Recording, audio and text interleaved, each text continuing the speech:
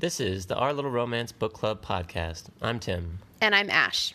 We're going to be exploring some of the best self-help books in the genre in our quest to level up in our personal lives so that we can show up stronger and more authentic in our marriage. So, whether you've been in a relationship for decades or days, come and grab our latest read and a cup of coffee and come learn how to level up yourself and your marriage.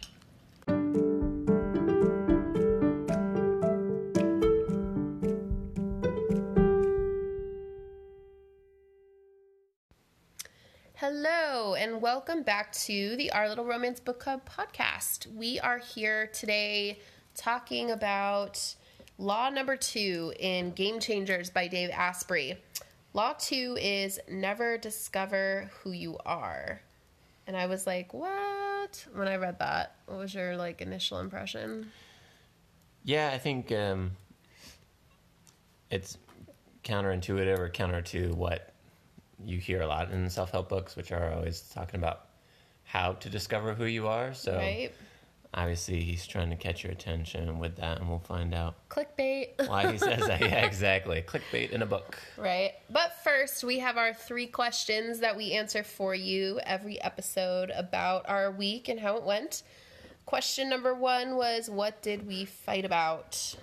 What did we fight about? So this week we were in Disneyland. Yep, for a few days, for half the week. So from Wednesday to Saturday, we were on a trip, just the 2 of us. What did we fight about this week? I don't know. What do you want to talk about? What did we fight about? Well, I mean, we talked a little bit about, I don't know if it was a fight so much as a discussion about interactions with your younger female friends. Yeah, we did. But that seems like an entire podcast. That is an entire podcast. And that, well, okay, so we can talk a little bit about that. I just want to preface this by saying that nothing Tim did was inappropriate or out of line or anything. I just don't want you guys to get the wrong impression here. This whole conflict stemmed from my own insecurity. And if you go and you read the blog that's published this Monday, that's being published tomorrow morning, you will kind of get a better understanding of where I was coming from. But in a nutshell, I'm getting kind of insecure about my age. Granted, I'm not old yet. I just turned 32. But, and the blog kind of talks about this. There's this threshold, that women cross at some point where they go from being Miss, everybody calls them Miss, to everybody calls them ma'am. And it's this I don't know, it just feels like a punch to the gut. You just feel like you kind of have lost your youth and your luster for life and, all this stuff. And so this was kind of born out of my insecurity with that, coupled with the fact that I have some back issues. And so whenever I'm walking a lot, my back issues flare up. And it just makes me feel like I'm 157 years old. There's nothing fun and sexy and new and shiny and happy about it. It just is what it is. And so I was, feeling a little bit insecure, and it just was a recipe for some conflict. And it, like Tim said, we weren't fighting about it. It was more of I in conflict, when I'm frustrated about something, I tend to shut down. And I pull away and I withdraw. And I, was doing that. And Tim was like, what's going on? And I was, nothing. And, truly I wasn't trying to make him chase me. Because sometimes, we as women, when our husband or our partner asks us what's wrong, and we say nothing, it's because we want to know that they really give a crap. And because we want them to chase us down and passionately want to know what it is. And this really wasn't that. This was kind of more of I know that this is bull, and that this is something I need to work through in myself, because this stems from a self issue and not, I wasn't truly offended at anything he had done. I wasn't upset with him about anything. This was just something I had wanted to kind of just deal with quietly on my own, because it was embarrassing and frustrating, but I did wind up opening up about it, and we talked about it, and I, wrote a blog about it that's being published tomorrow morning. So that was kind of the only conflict I can think of that we had this week. Yeah. Yeah. No, I agree. And, it's obviously from the guy's position, it's a little tough dealing with it because there's only so much that I can do, but to the extent I'm able to do things, I want to. So it is something that I am cognizant about, of how I interact with other women, both when Ashley's there and not when Ashley's there, just to be cognizant of it. And I think it's good, just a good reminder to guys of how easy it can be to get, too relaxed among individuals of the opposite sex. I mean, both for guys and for girls generally. But like Ashley said, it wasn't because but it wasn't anything you weren't flirting, philandering, whatever that word is. Philandering. No, not at all. And like I said, it was born out of my own insecurity. And I think that that's also a good reminder for women, is that a lot of times we see our husbands' interactions with women through the lenses of our own insecurities. And so that's something we have to be careful of, not to overreact and not to pass judgment or get offended quickly, but to really try to be self-aware enough to say, okay, am I looking at this objectively, or is this, really something going on that we need to address, or is this a me issue? And just because it's a me issue, and this is something I'm learning and working on, just because it's a me issue doesn't mean that I have to keep it to myself and that I shouldn't say anything about it. But it is important to let Tim know, I know this is a me issue, but I want to talk about it so that I'm bringing you into this. And it is just another way to be vulnerable and intimate in your marriage, even though it's, not always pretty. And, we were talking about it in the airport, and I was kind of laughing but crying about it because, we have these moments, and, Tim and I had just finished watching this really cool Netflix special that Brene Brown did, and on vulnerability and how it, relates to courage and being brave. And so I was saying, it's really hard being vulnerable in marriage. And I said, but, one of the most vulnerable things that can happen to a woman in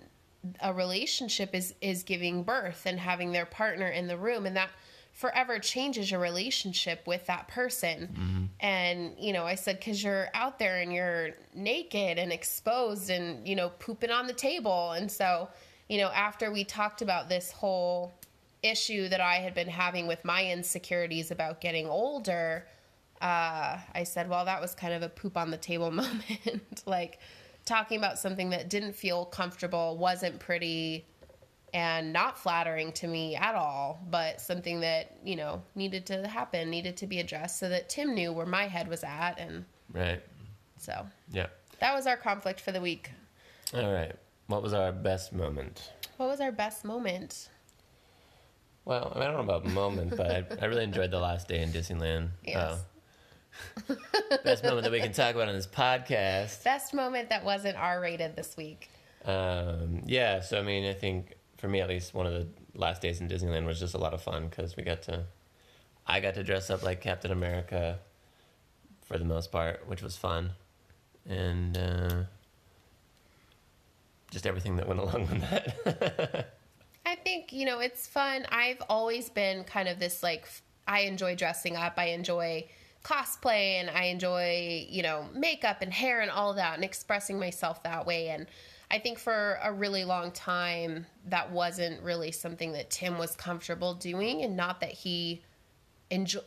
that like fuels his soul and like makes him feel super good inside all the time. Like, that's not what he sits and thinks about all the time. No. But obviously you really enjoy dressing up as Captain America. And so fun. For me, it was cool to be able to see you express yourself in that way, because that's not something I get to see often. No. And, of course it was hilarious because Tim has that kind of build, He's tall and he's got some muscles on him, and so he's handsome and good looking, and so we're walking around and people are, hey Cap, or hey Steve Rogers, and so it was cute.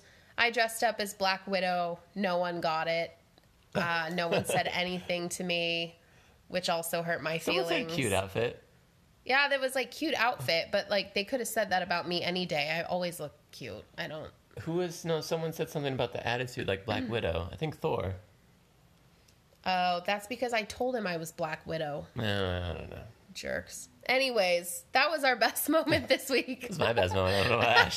Apparently not Ash's best moment.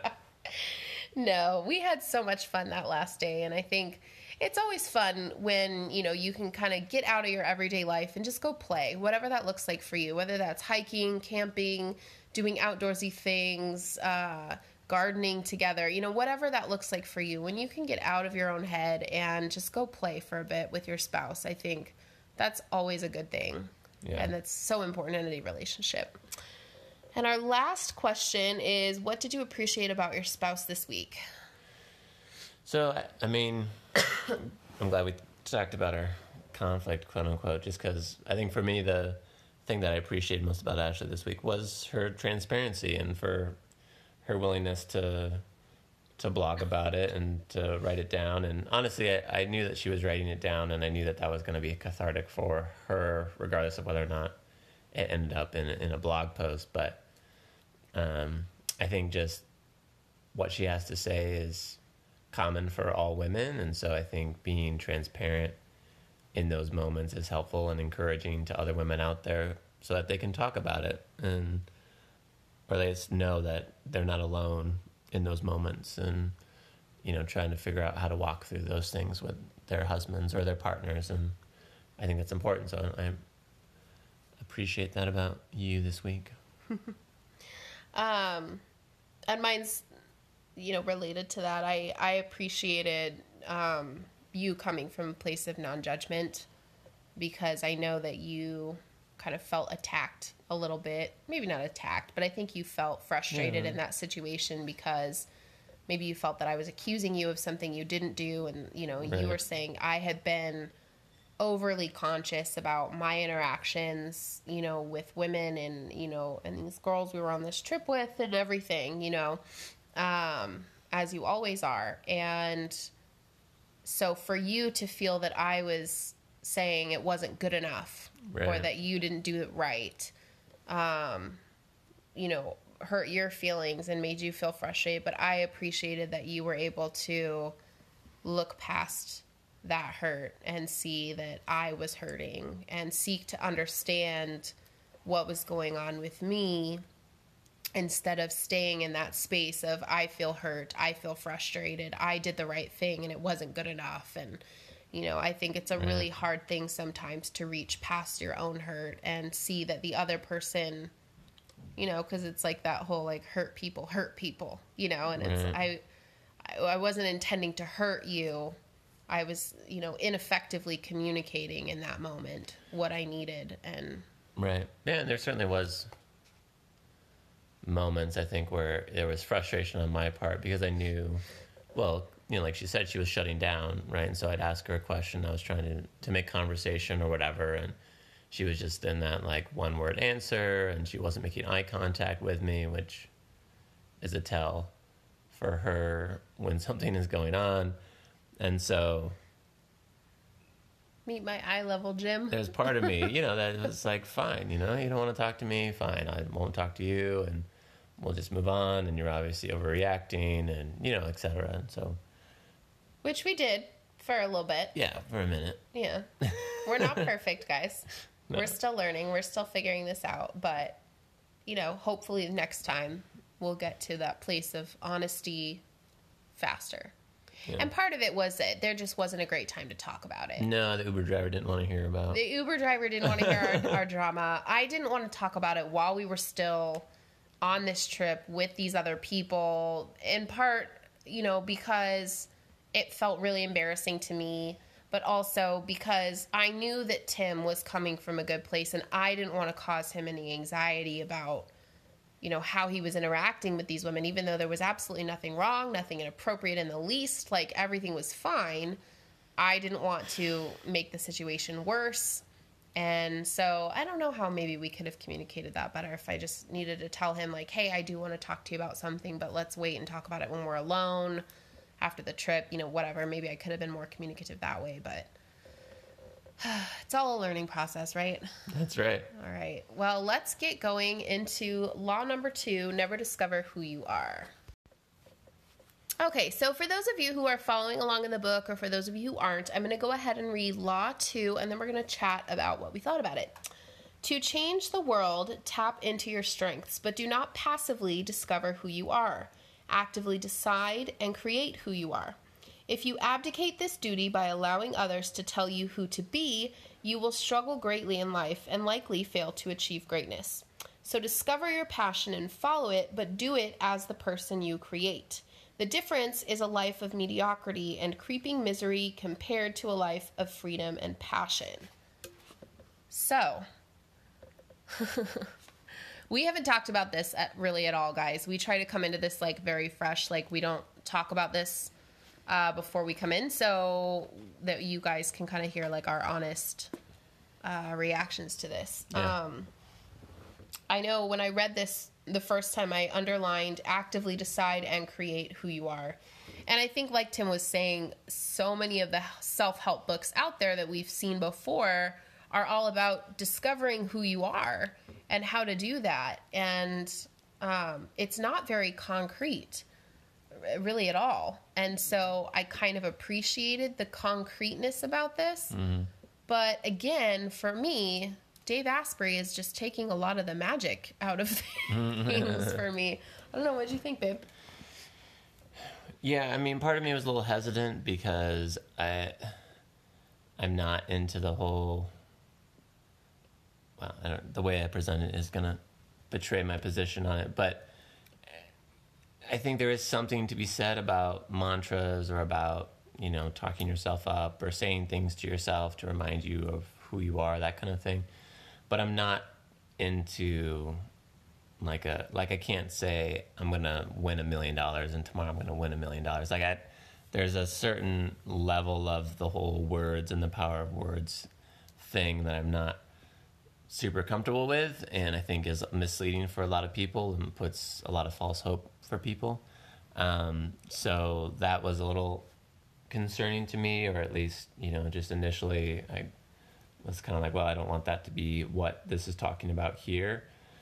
But ultimately, as we get more into it, it's more, what is it the kind of person that you want to be, the kind of person that when people talk about you, what is it that they want to say about you? Oh, yeah, Tim, I know him. He's fill in the blank. And then just using those things as your guiding principles when you're making decisions and saying, okay, is this... So for me, one of the words actually was honorable. And so, when I make a decision, it's like, okay, well, is this the honorable decision or not? If I have an opportunity to screw someone and make a quick buck, or, to do the right thing and not, what's more important to me? Right. And so I think here it's just saying figuring out those things that are most important to you, those words that describe the person that you want to be, and then orchestrating your decisions in such a way that that's your focus, as opposed to money or success or power, etc. And I think it goes like hand in hand with law number 1, which was, talking a lot about how you make your decisions in life based on your mission and based on, what's going to serve your mission, what's going to propel you forward in your goals in life. And I think this kind of aligns with that. And it's more about who you want to be. And I mean, it can even be something more superficial. For example, like say if you wanted to be a millionaire. Well, okay, so it's kind of this live as if idea that, okay, so you're going to live as though you are already a millionaire. And what does that look like to you? Does that look like you waking up at 5:30 a.m. to meditate and, create a business plan for the day? Does that look like you spending your money only on things that you need and that serve you so that you can then save the rest of your money to continue to grow your wealth? Does that look like making sound investments that are going to, so I think, in some ways there is an aspect of it that's kind of like dressed for the job you want, not the job you have. But I can also definitely see that it's super valuable for like character traits as well. And one of the things from the text that I really liked says that we have two enemies that get in our way. One of them is self-oppression, which is our tendency to put ourselves down. And the other is social oppression, which is the people who judge us and fail to be supportive of who we are or what we want. And so the expert that he had been talking to, Brandon Burchard, I don't know, how do you say that? Burchard? I don't know. Brendan suggests that you overcome those two barriers by developing what he calls a competence-confidence loop. And so essentially what that is when you are learning about something, you become competent in it, you become more confident. And so then your competence grows because you're enjoying what you're doing and your passion is fueled and all of that. Right. So I thought that was a really good point, kind of identifying that those two enemies that kind of get in the way of being able to be who we are fully and to express ourselves and pursue the things that we want to pursue. Yeah, I mean, and it's funny because we have our books in front of us, and so Ashley's is underscored in mine.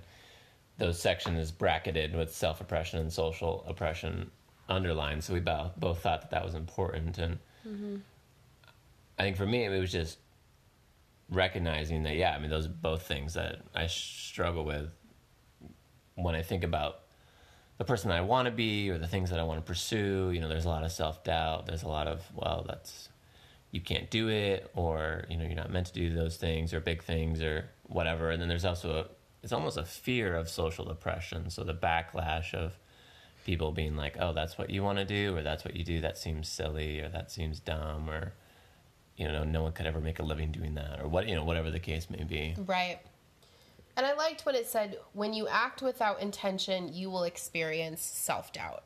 And I thought that was super powerful because I've seen that so many times in my own life when I've just kind of thrown myself into something and been like, I'll figure out the details later.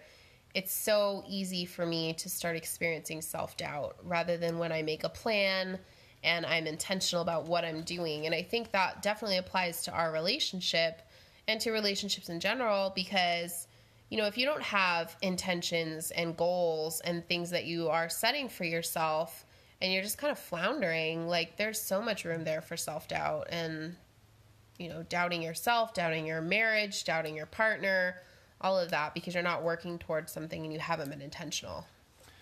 For sure.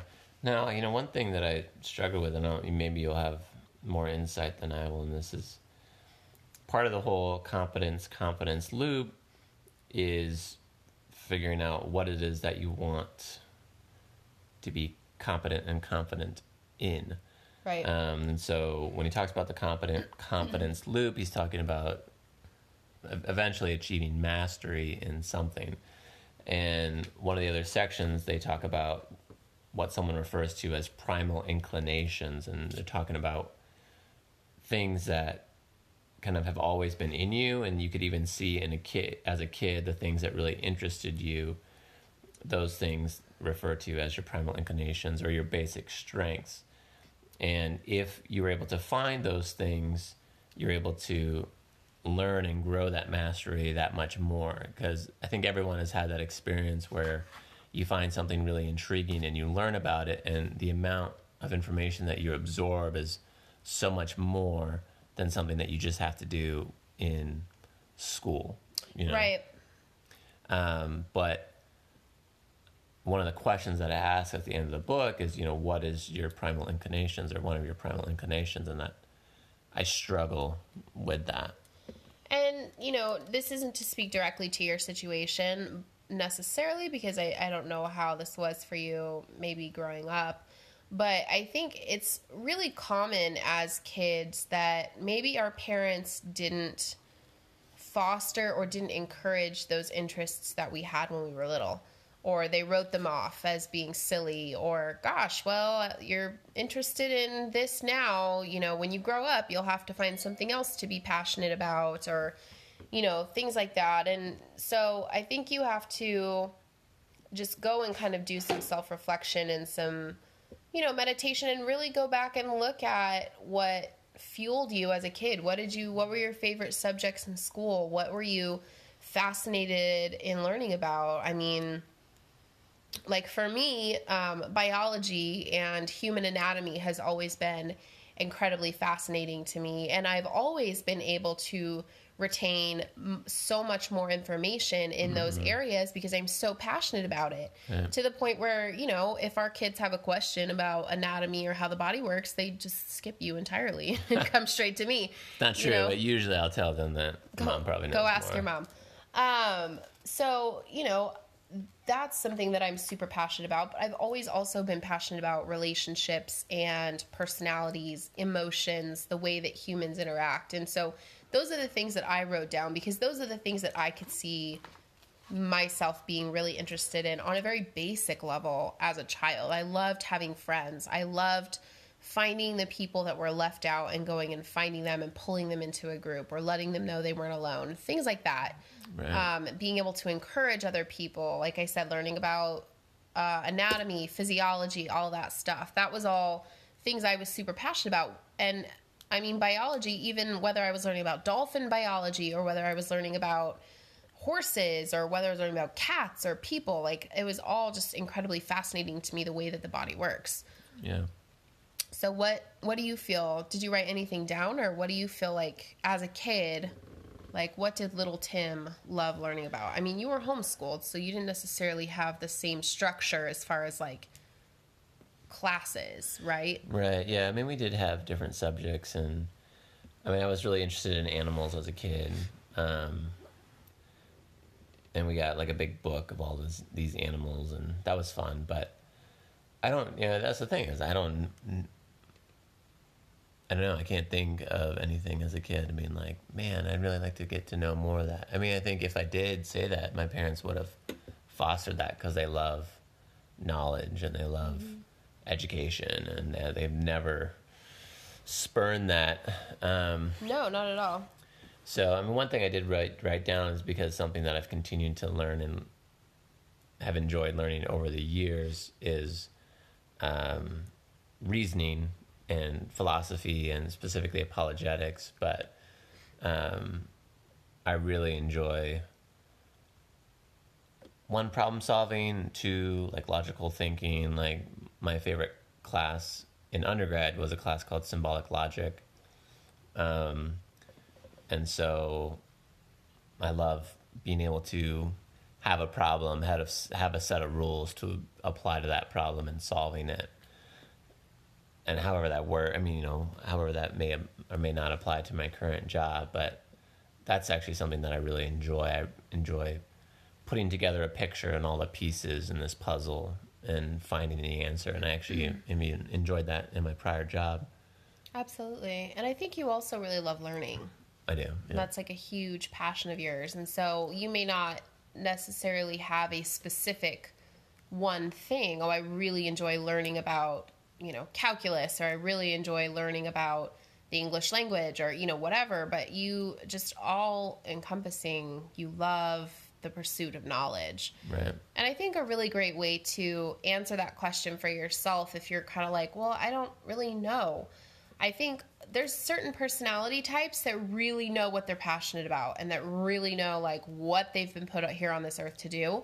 And there's certain personality types that are more practical. And I think the more practical types have a harder time, identifying those passions. And so I think a really great question to ask yourself is, if I were a trust fund kid and money was just being fed to me and I didn't have to work, what would I do with my life? Right. And so just that kind of question of, if money were no object, what would I do? If I didn't have to work and I got to work and, I got to design my dream job, what would that be? And I know I asked you that question like a month or so ago when we were out on a hike, and you had said, Right. What? Oh, the getting paid to learn. Yeah. Just, yeah. So I think that's kind of what your base what is it, primal instinct, Primal inclinations. primal inclination is that you love learning. And I think the way that they phrased it in the whole action items section, where it was like, what are the things that you can't help learning about, was maybe a little too narrow for you. And maybe that's kind of what held you up a little bit, because you can't really learn. I mean, you can learn about learning. That's what teachers do. Right. But at the same time, you also love teaching, and you Right. also love that mentorship role and those kinds of things that, like, you know, you've expressed to me in the past that those Right. are things that really feed your soul. And so, you know, I think, like I said, when you're able to really boil it down, you know, and as a practical person, I know that can be really difficult to do. Right. Yeah, I mean, you know, my favorite parts about jobs I've had in the past is being able to teach, like being able to attain knowledge and then convey that knowledge to someone else and enable them to do something. So, yeah, I don't know what that looks like, and it seems pretty nebulous, but I think it's part of it is just understanding that those things really are things that I enjoy and I get a lot out of, and so trying to find ways to add those into what I do now, you know. So I mean, Yeah. as an attorney, there's times when I get to explore kind of a new area of law, and I really enjoy that and enjoy putting together different pieces and figuring out what applies. And later over the summer, there's going to be an intern, so just being able to try to convey what knowledge I do have to that person and helping them to grow in that. I'm looking forward to that. And I think as a spouse, too, being cognizant of what your partner is passionate about and those things that do feed their soul and fuel their passions, and make room in your life for them to be able to pursue those things.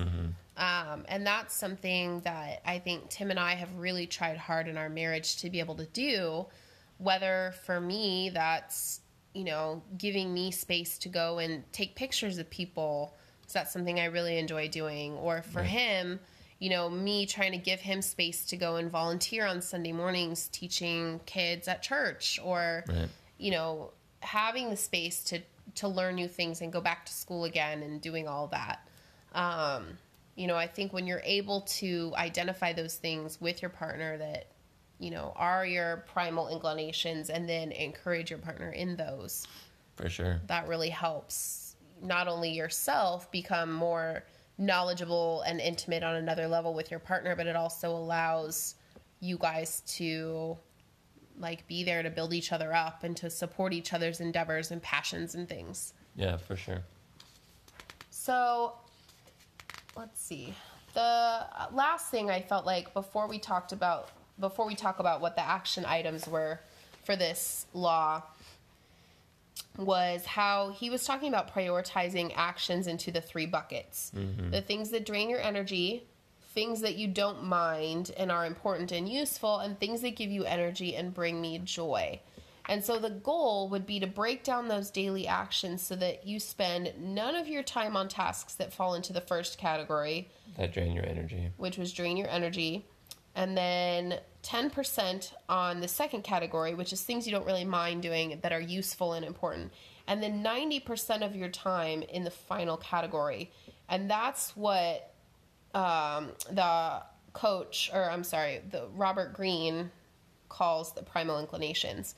So the goal then is to spend the vast majority of your time doing those things that you're super passionate about, those things that come easy to you. And some people like to refer to that as your area of genius. And then 10% into those things that, you know, maybe you don't really, you're kind of, whatever, I don't mind doing it, but I probably should do it. It's important and useful. And then not doing things you don't want to do. How do you feel about that?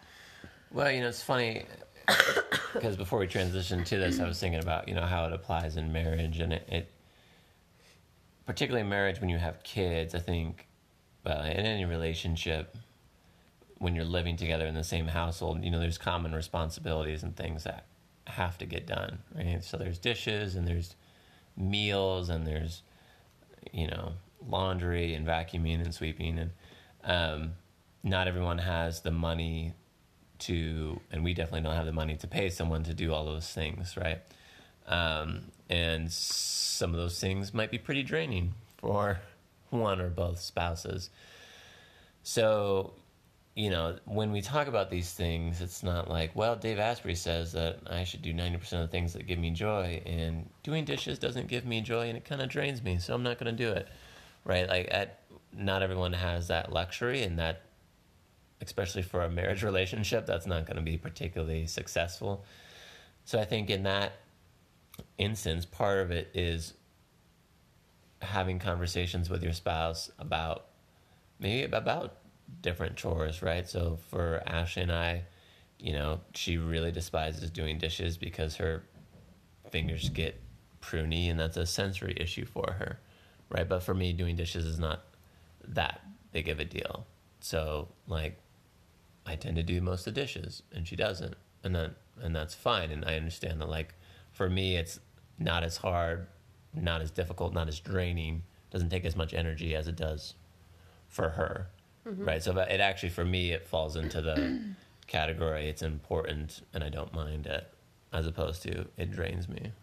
Right. And I think another example of that in our marriage and our just everyday life is dealing with our kids' emotional issues. Yeah. And like their drama with friends at school, or times when they're shut down and they need someone to talk to and kind of really help pull it out of them. And sometimes that takes 25, 30, 40 minutes to like process through all of that. And that's really my area of genius. I'm really strong in that area. It's something I enjoy doing with the kids, is helping them, you know, identify emotions and work through them and talk through them and do all of that. And I think sometimes Tim finds that really draining. And so, you know, obviously he's willing to be there for the kids on an emotional level. He encourages them to be emotional, but that's not a primal inclination for you. Right. Is to say, hey, let's talk about your problems for 40 minutes. Right. You know, you're kind of more of the, I will give you a hug. I love you. I'm here for you. Let's move on. Yeah. And sometimes kids need that, and sometimes they don't. And so, you know, that's an area where I kind of say, okay, I'll take this one, you know, and I go and I work with the kids for a bit, and we, you know, he gives me space to do that. And, you know, he usually winds up doing the dishes during that time, or, you know, whatever. Right. Or make dinner. Yeah. Right. And so, you know, I know we talked about this a long time ago in one of our marriage minutes, is kind of identifying your strengths and utilizing those while you're on vacation. And so I think that's important to do in everyday life, is to look at all the things that need to be done, and what needs to be done, you know, and what can be done. So driving the kids to school, you know, I don't really have much going on in the mornings generally, so I drive the kids to school. And that's just my responsibility. So I get up and I make sure I'm up and the kids are out of the house on time, and I drive them to school. It's not a big deal. You know, and if I'm sick or something, you know, Tim takes over that. Or, you know, like Tim said, he does dishes because I've got sensory issues, and so he kindly takes over that for me. You know, there's certain things I initiate that, you know, maybe he wouldn't think of, and vice versa. So I think you have to, you know, break those things down, identify those strengths. And, you know, I think the thing that kind of annoys me about this book a little bit is it comes from a place of privilege. Like, it's a very, like, white privilege type of place that it comes from. Right. To be able to say, oh, well, if that's draining you, don't do it. Right. Like, okay, I get where you're coming from. I understand the spirit behind it, but, like, that doesn't work. Right. Like, practically for everyone. But I think we can take the spirit of it and apply it to your life and your marriage by saying, you know, make every effort to identify those areas of genius for you, those primal inclinations, and do your best to throw 90% of your energy into doing those things as much as you can, you know. And, you know, sometimes you have to do things you don't want to do. Right, right. I mean, it's certainly, if there's things in your life that are draining you and you have the option to not do them, don't do them. Or, right. You know, if there's ways that you can, you know, change around your responsibilities at work. So you realize, man, when I do these tasks, these are really draining, but you know what? John over here seems to love these things. And, you know, we can figure out a way where he does more of that and I do something else that he doesn't like to do. I mean, right. If you have the ability to do that and you've never thought about that, yeah, I mean, make those changes. Right. And that's a great application for it, especially I think as an entrepreneur. Right. Because your time as an entrepreneur, whether you have a family and kids or not, is so valuable. you need to be operating in your primal inclinations. The reason you started your business in the first place, you need to be operating in that as much as you possibly can. And if you suck at social media, or you're really terrible at ClickFunnels, or, you know, all those things that you need to like get your business going, Right. some of the logistics, yeah, you might have to do those yourself for a while you're starting to make money and you're starting to grab some, you know, assets into your business and things. But once you have the ability to hire someone, why would you not? Right. And I think that's his point is, Right. you know, if something's really draining you in your business that you could hand off to someone else, or you could hire someone to take care of, then absolutely do that. Right. So I think that's, you know, a great thing to keep in mind, because you can apply that to so many different Right. areas of your life. Right. So the action items for this section were to find 3 words that describe your highest, best self and to write them down where you'll see them throughout the day, or do what Brendan does and set a phone alert to go off 3 times a day to remind you of the words. Write them down here. Do it now. Do it now. So do it now. What were your words, babe? Yeah, so my 3 words were honorable, impactful, and kind. Ooh. Why did you choose impactful? I don't know. Because It's I just want what you want to be? to make a difference. I love it. I don't know. Yeah, you know, I mean, I think I want to impact people in a positive way, and whatever that looks like. That's awesome. Yeah. What about you? I like your words. My words were innovative, driven, and compassionate.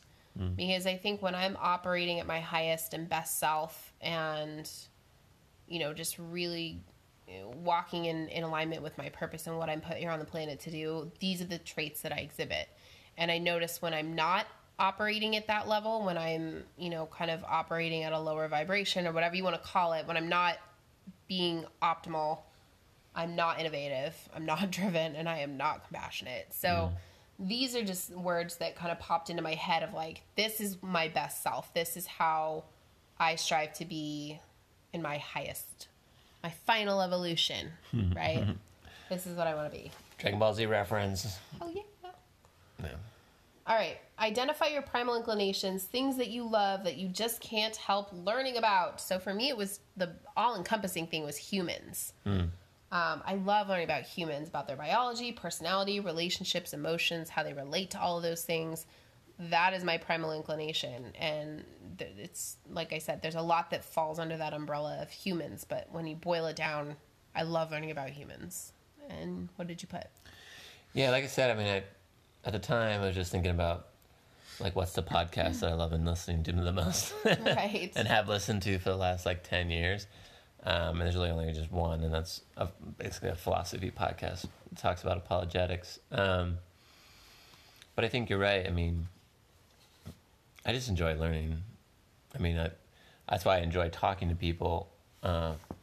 Generally, I mean, that they have different jobs. I just love learning what people do and what goes into that and everything that goes around that. So, yeah. Love it. I guess that's it. All right, guys, we're going to wrap up this conversation about law number 2. Never discover who you are. Always create. Always be in a state of creating and taking action to the person you want to be. Next time on the podcast, we're going to be talking about law 3, which is when you say you try, you are lying. I like this one. It's harsh, but you know what? I'm so excited to talk about it with you. We're going to save it for the next podcast recording. I hope you guys enjoyed this conversation. This was a good one. Let us know your thoughts. You can find us pretty much everywhere. We're on Instagram. We're on Facebook. And you can email us at ourlittleromance05@gmail.com. Find us on Instagram at ourlittleromance. Just start Googling Our Little Romance. You'll find us wherever. And, of course, as always, our website, ourlittleromance.com. We hope you guys have a wonderful week, and we'll see you next time. Thanks, y'all. Bye.